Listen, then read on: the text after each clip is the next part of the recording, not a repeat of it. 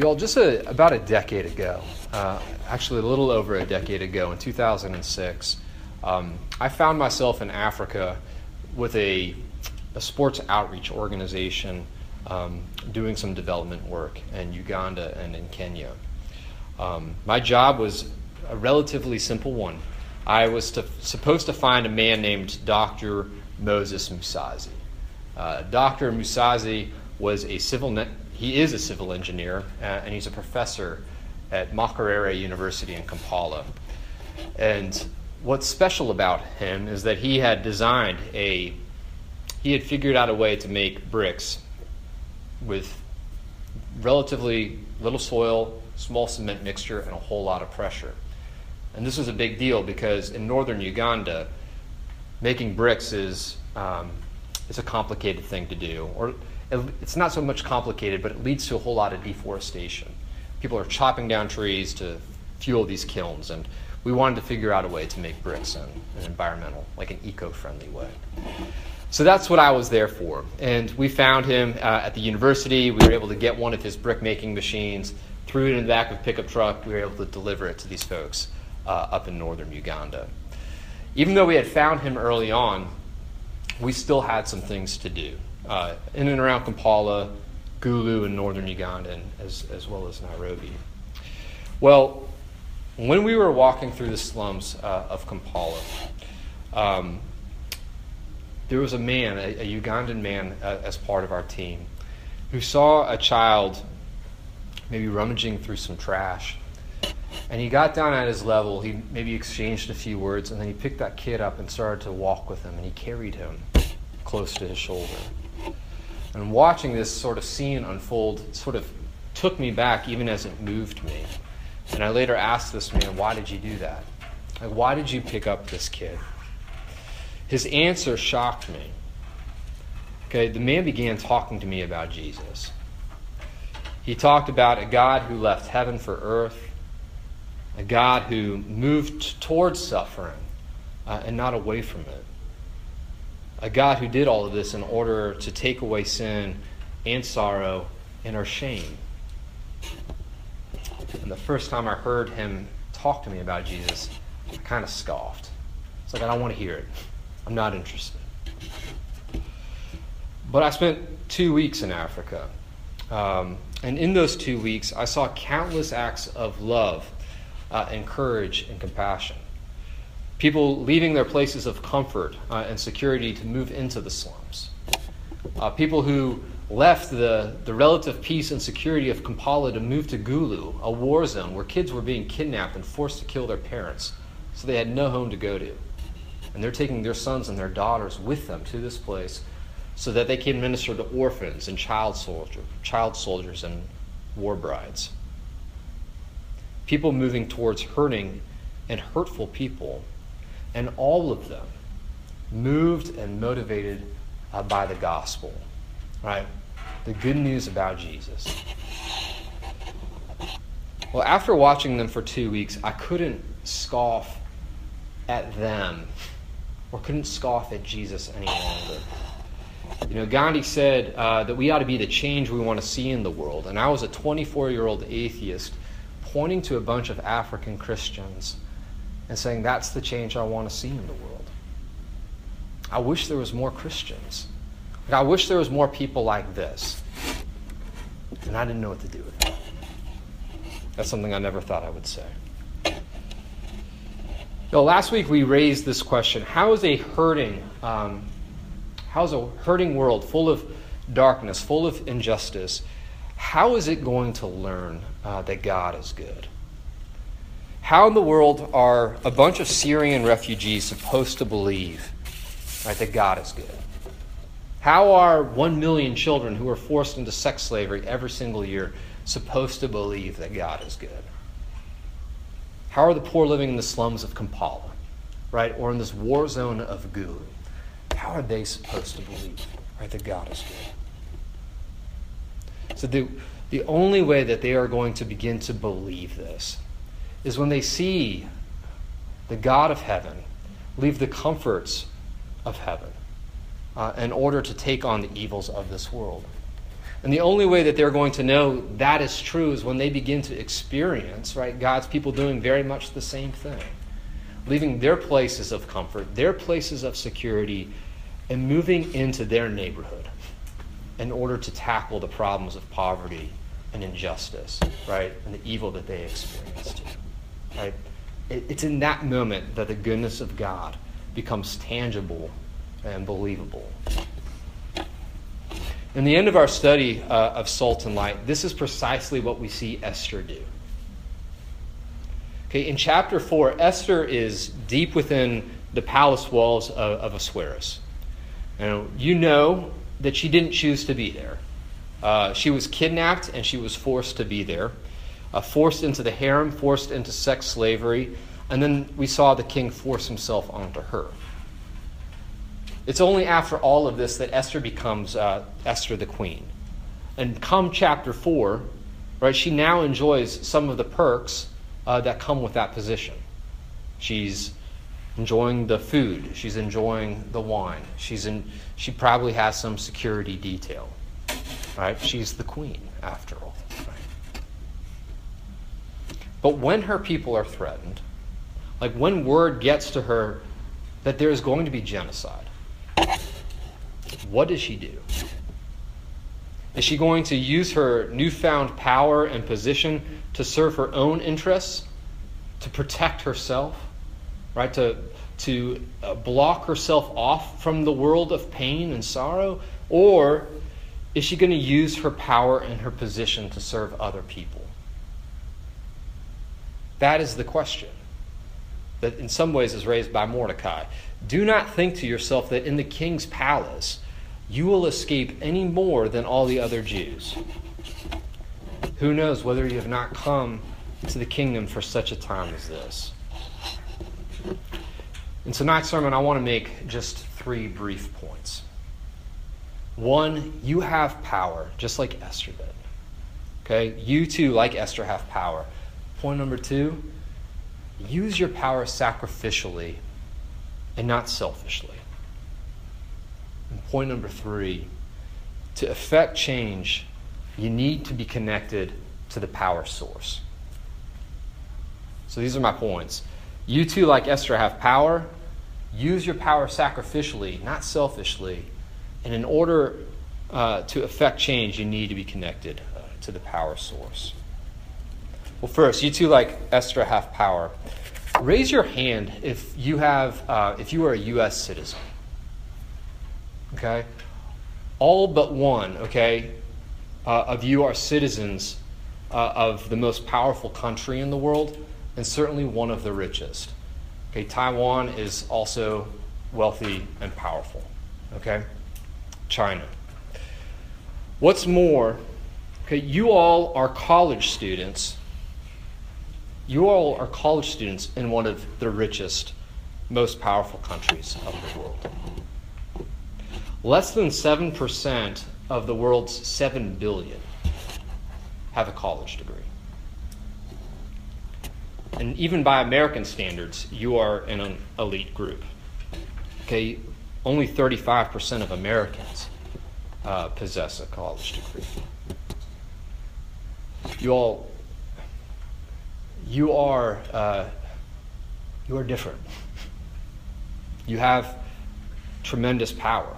To be a college student in America is to possess incredible power and incredible privilege.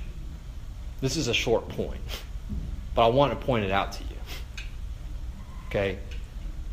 You too, like Esther, have power.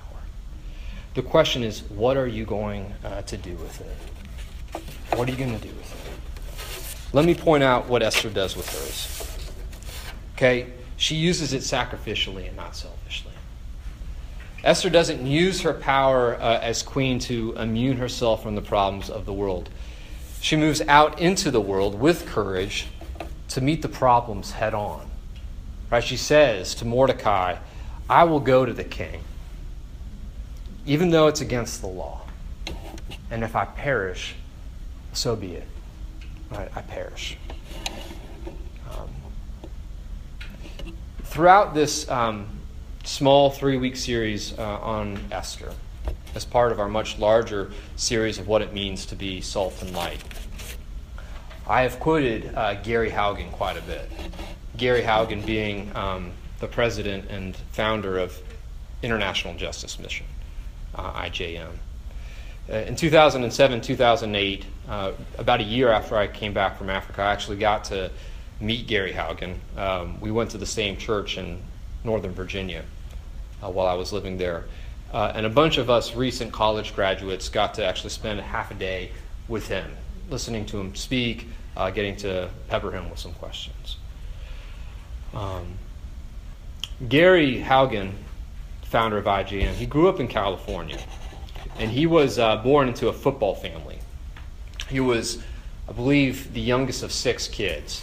All of his brothers, right? Strong, athletic, good football players. But Gary was kind of the runt of the litter. One day his brothers kindly pulled him aside and they explained to him why he wasn't a very good football player. They said, Gary, the thing is you are small, but you're slow. It's like, I don't know if that's kind. I don't know if that's actually helpful. You're small, but you're slow. So Gary did what a lot of us would do if we were small, we were slow. He went to the weight room. And he started to just lift a whole lot of weights in order that he might not get crushed on the football field. So he could kind of beef up, get bigger and stronger. Well, every time he went to the gym and he's working out, he'd walk past this section of the gym that was sort of occupied by the bodybuilders. You could kind of know what that section was because of all the grunting and, weights dropping onto the floor. And it would arrest him. He would stop and he would watch and he would stare at these bodybuilders, in this weight room. So he's not getting bigger, but they are as he's watching them lift. And he was just sort of taken back by just the enormity of their muscle mass, their massive chests, their massive arms, massive legs, massive neck. All of this muscle, all of this strength, all of this power. But it sort of struck him one day. He said, what's it all for? What's it all for? It's for posing. All of these guys have all of this muscle for posing. And the only time that strength and power is brought to bear is this crisis in the kitchen where the jam jar is stuck. And it's like, got it, right? Like that's the only real time where all of that muscle sort of comes in handy for these bodybuilders. A jam jar. You all, I want you to encourage you to use your power sacrificially and not selfishly. You see, like a bunch of bodybuilders, you have, as a college student, have a ton of power. You have a ton of strength. But what is it for? What is it for? Is it for your own self-advancement? Is it for posing? Is it for getting the car and the house and the country club membership? Is it for opening a jam jar? I hope not. I pray along with Gary Haugen that in a world of so much suffering and hurt and need, God won't leave us opening jam jars. That He'll rescue us from things that are too petty, too small for us, and that He would move us into a world with courage that is yearning to know the goodness of God through us. And this brings me to my third and final point for tonight.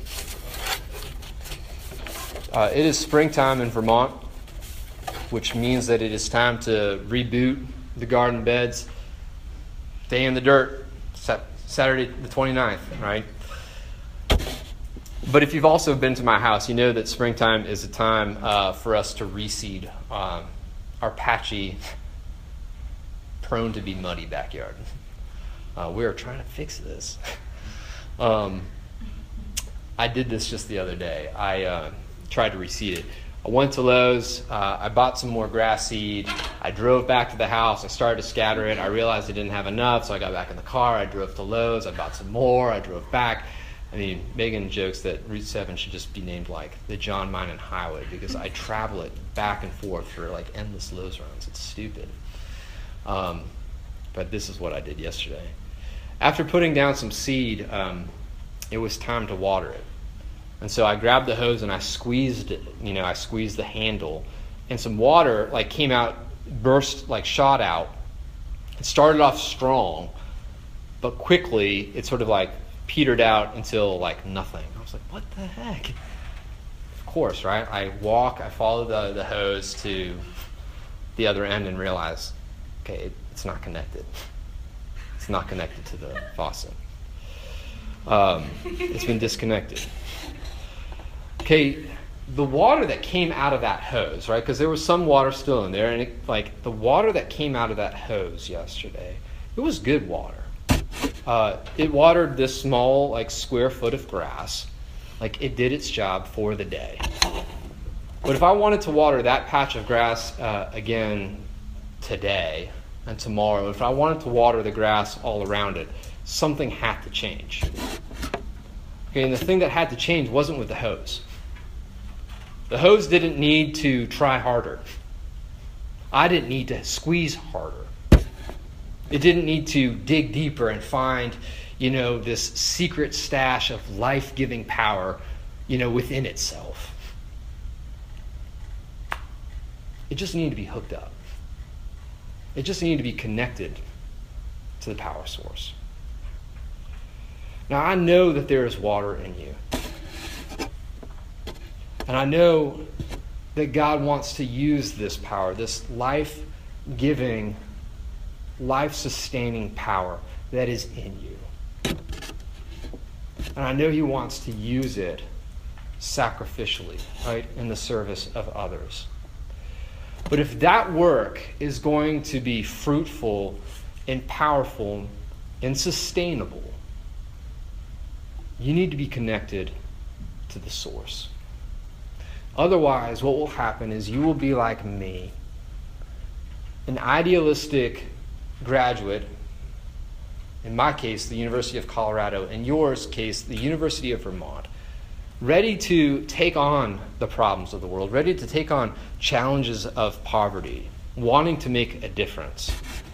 But 2 years later, being someone who's burnt out, spent, washed up, right, nothing left to give. Like a burst of water that comes out whoosh, and then just fades. Don't be like that. Okay, get connected to the hydrant. That is God and His love, right? His mercy and His grace. And with you connected, I simply want to be the person who helps you turn that on. And to get God's gospel coursing through you. And as it courses through you, flowing out of you, out into the world. And to be an agent of life, joy.